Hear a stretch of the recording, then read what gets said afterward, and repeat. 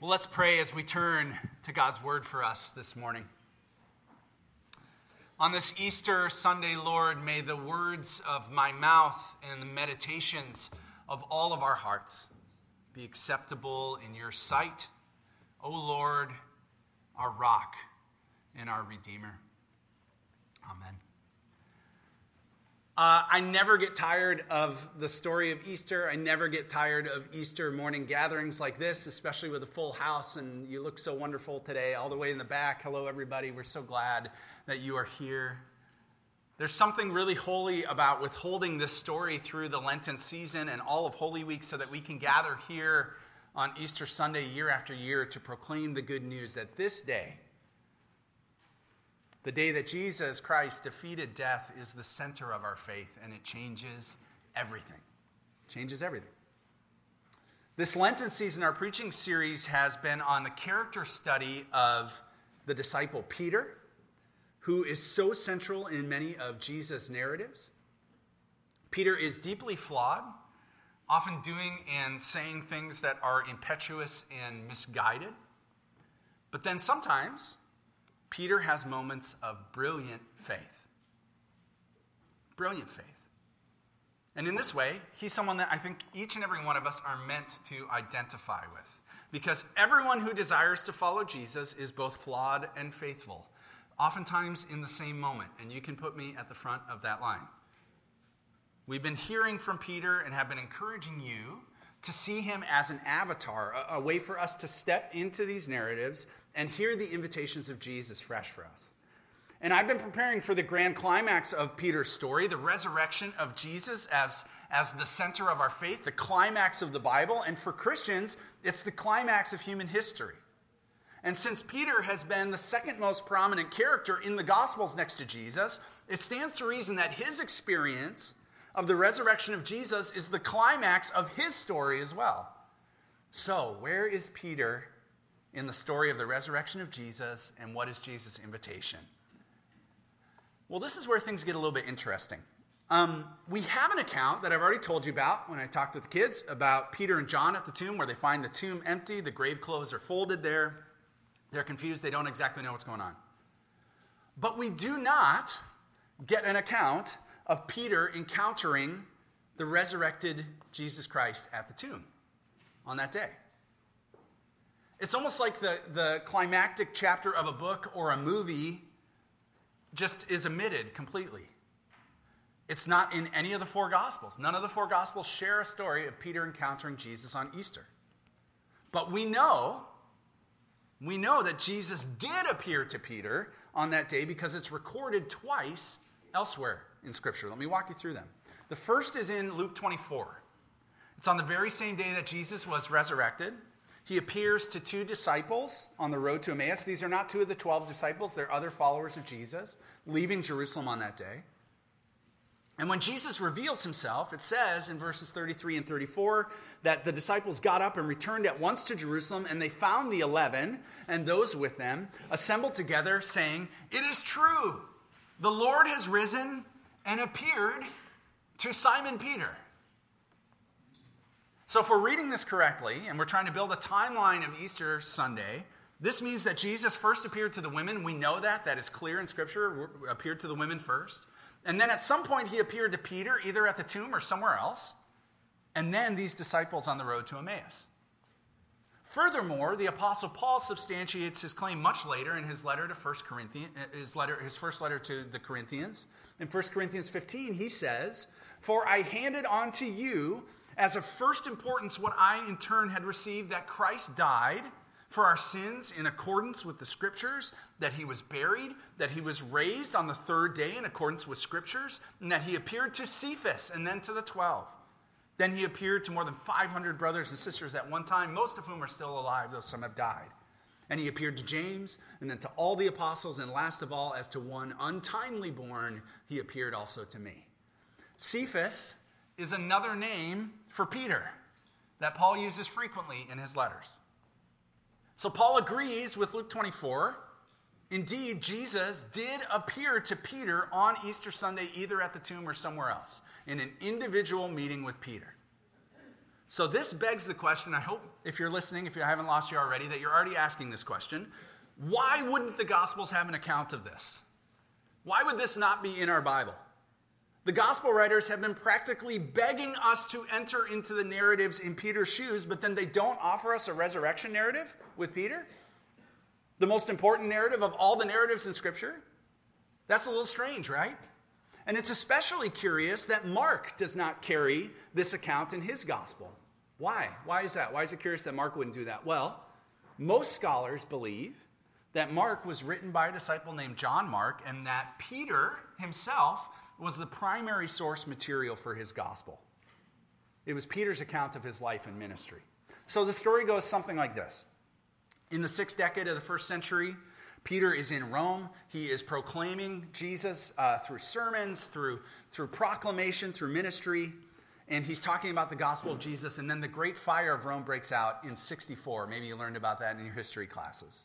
The fire began in the Circus Maximus in Rome. It burned for over 6 days. It consumed large parts of 10 of the 14 different regions in Rome. And historians are actually convinced that the Emperor Nero started the fire himself, and that he needed a scapegoat for starting this fire. And so we had this new movement of people who keep talking about this strange Jesus of Nazareth.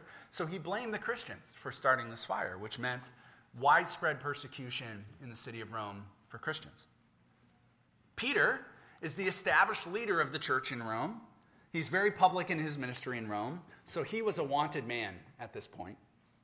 And it's believed that John Mark, the gospel writer of Mark, went to Rome to hear Peter preach about Jesus, to hear Peter's stories, and to interview him.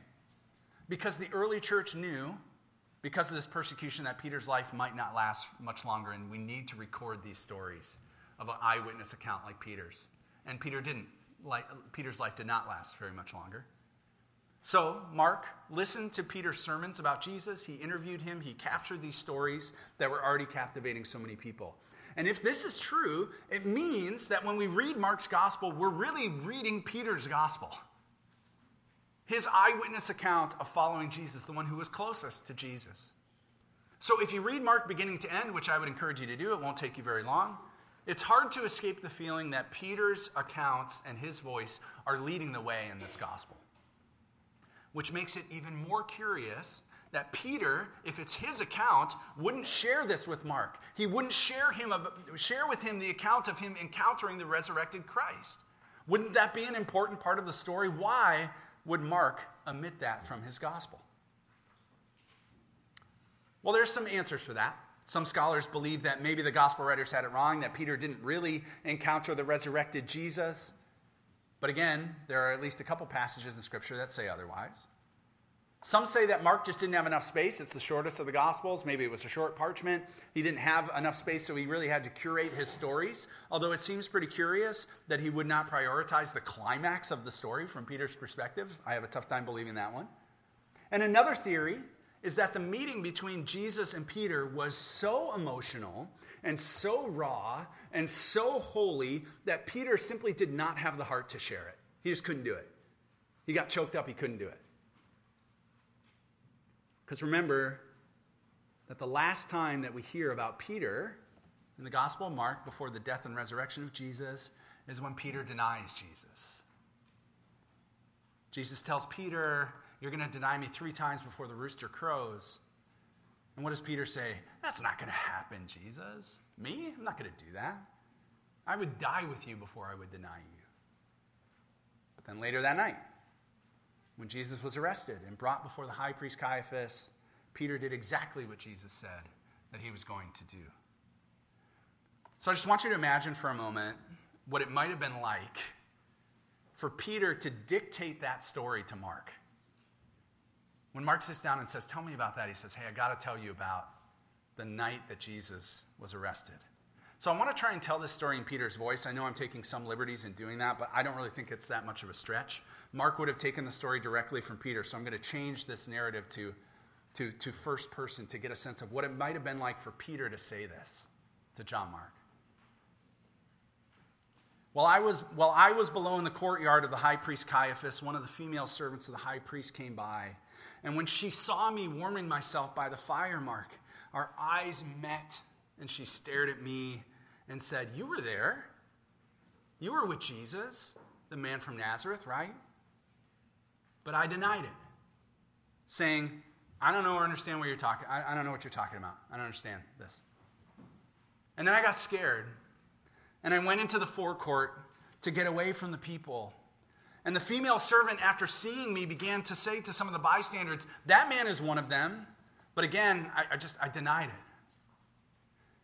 And then after a little time, some of the others who were there looked at me and they said, "Come on, certainly you're one of them. For you're a Galilean, your hillbilly accent gives you away." And then I began to call down curses. And I swore an oath. I don't even know the man that you're talking about. I don't know who he is. At that moment, the rooster crowed for a second time, and then I remembered that Jesus, my friend, my Savior, had said to me before the rooster crows twice, "You're going to deny me 3 times." And I left the courtyard, and I fell on the ground, and I wept. You see, when you understand that Mark is telling these stories from the perspective of Peter, certain texts just mean more, don't they?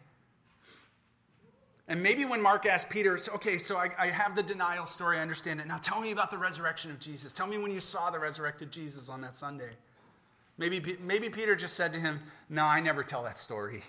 That story's between me and Jesus forever. It's too painful. It drums up all of that denial and all of that sin, and that denial which was in so many ways worse than Judas's denial. At least Judas named who Jesus was. I couldn't even do that." No, what Jesus said to me at the tomb, it's too raw, it's too gut-wrenching, it's too holy. I've sealed that. I put it in a box forever. It's gone. I'm not going to share that story. So that was sort of my working theory of maybe why this isn't in the Gospel of Mark. And I got excited about it, so I reached out to a mentor of mine who's the most brilliant New Testament scholar that I know and have access to. And I laid out this theory hoping that maybe he might agree with me or might even say, "Wow, Lars, I never really thought about that before."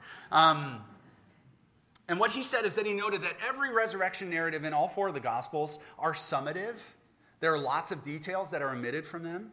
The timeline of Jesus' appearances on that day are not perfectly clear.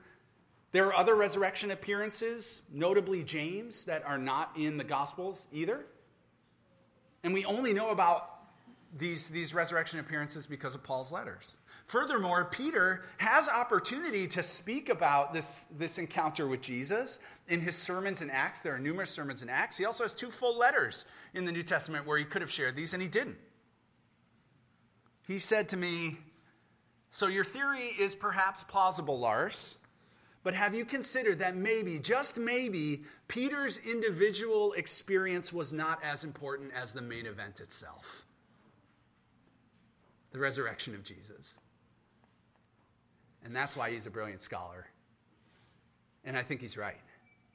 I think that when Peter was asked to share or to preach about the resurrection of Jesus, he did not want the focus to be on his sin, his denial, his reaction, his confessions, but just on the fact that Jesus is alive.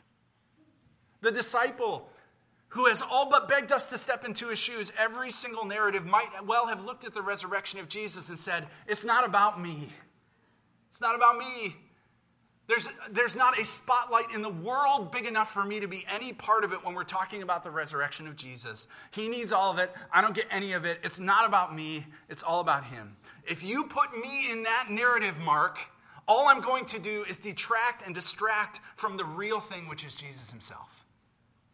And that's the first lesson for us here today on Easter Sunday. The focus of your life should be on the resurrected Christ, not you. Not you. We have so much preoccupation and language around our journey with Jesus and our conception of Jesus and our experience of faith. Hear me out. All of that's important on some level, but it's not as important as who Jesus is. If what we're proclaiming here today, that a man named Jesus of Nazareth lived a sinless life and he died a criminal's death on a cross so that he could bear the weight of our sin and break the curse of sin and death on our lives, and that he did not stay dead but was raised to life so that he might offer us eternal life. If that is true, he gets all the spotlight. He gets it all. There's no room for you and me and our experiences to butt into that frame. The focus needs to be solely on him. So whatever it is you're dealing with, whatever needs you have that need to be met, whatever struggles you're having, whatever baggage you're carrying, whatever doubt you're wrestling with, they are not the main event. As important as they are, let's talk about them. They are not the main event. The main event is Jesus. And if Peter, of all people, could affirm that Jesus was the main event, a guy who clearly liked to butt into any frame he possibly could and make himself known, then we can do the same. So I have a question for you today, and I want every eye, especially young eyes, I want you on me right now. Let me ask a question. What's the focus of your life? What's the focus of your life? Is it on you and your experiences and your performance and your preference and your perspective? Or is the focus of your life on Jesus? The fact that we do not have a narrative of Peter's interaction with the resurrected Jesus is an indication that Peter was saying, it's all about Jesus, it's not about me anymore, which is quite a transformation for Peter. I have one more thing to add, though, about Peter and that day of resurrection. Another text that just means that much more when we realize that Peter's voice is coming through in Mark. Maybe you picked up on this as Tammy read this at the top of the service, but hear it again. This is about the women who go and they find the tomb empty, and they find an angel of the Lord is there at the tomb. And he said to them, "Do not be alarmed. You're looking for Jesus of Nazareth, who was crucified. He has been raised. He is not here. Look, there is the place where they laid him. It's right over here. But go, tell his disciples and Peter that he's going ahead of you to Galilee. You're going to see him just as he told you." I have been so stuck on Mark 16, verse 7 for like 2 months. The angel of the Lord says, go and tell the disciples and Peter. Remember, it is likely that Peter is the one who is relaying the information to Mark about this. And what is Peter saying when he's relaying this to Mark? He's saying, the angel of the Lord on the resurrection day said my name. He said my name. And make no mistake, this angel of the Lord is bringing Jesus' message. It's not the angel's message, it's Jesus' message. And Jesus' message is specifically for Peter. Why? I think it's because Jesus, even in his moment of glory, even in his great revealing of life beyond death, when he gets the whole spotlight and it's not about anybody or anything else, he is still thinking of Peter. He is reaching out in his moment of glory and simply saying his name. And by saying his name, he is communicating that he loves Peter and he sees Peter and he is ready to redeem Peter. The same Peter who said, I don't even know who that person is, who failed to say the name of Jesus, now finds himself with his name on the lips of the angel of the Lord. How beautiful is that? And that's the second lesson for us on Easter. You'll hear nothing more important than this on an Easter Sunday. Jesus knows you and loves you, and he's thinking of you.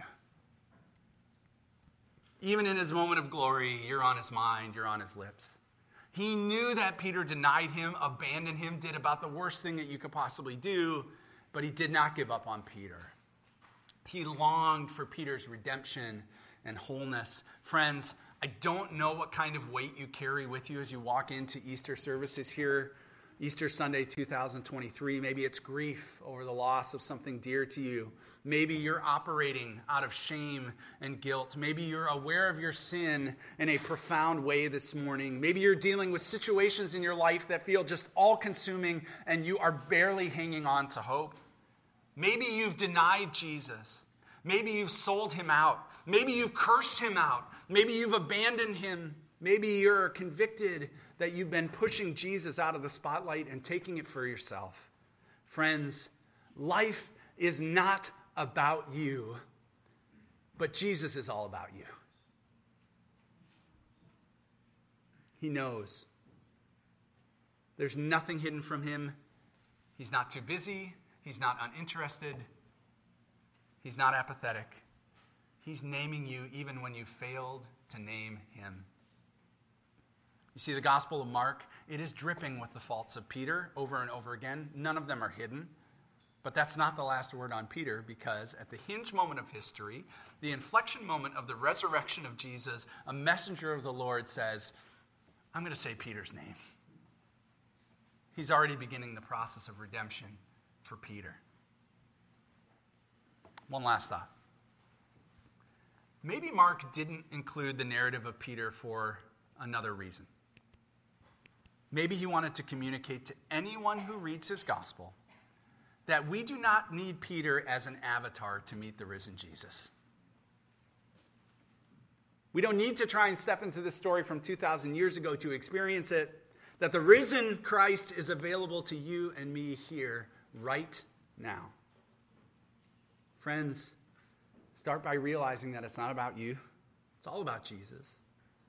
And then be reminded that when we take the spotlight off ourselves, we can rest in the knowledge that because of Christ, because of the resurrection, because of his grace, we too can sit in the incredible reality that the angel of the Lord says our name, and he's going ahead of us, and he's making a path before us.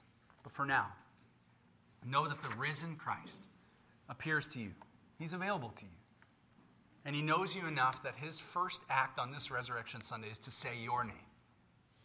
Tell his disciples and Peter and Lars and Dan and Owen and John. I can't go through everybody, but you get the idea. He's making a way of redemption through his resurrection life. The time is now for you to follow him there. Let's pray.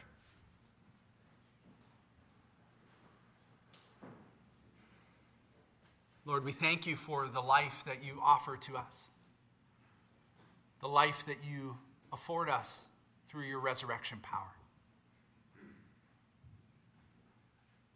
Lord, would you remind us today that a life that is well lived and pleasing and good is one that is focused upon you and not on ourselves. But that even as we do that, Lord, you see us and you know us. That as we put our focus upon you, your focus is on us. Your love and care for us. Lord, I pray for each and every person here today that they may have the courage to reach out to you. That they might know because of the life that you lived and the death that you defeated on that day, that we too can experience the life that you offer to us. And only you can offer it, Lord. We thank you that you are present and available to us, O risen Christ. Amen. Amen. Would you stand as we sing together?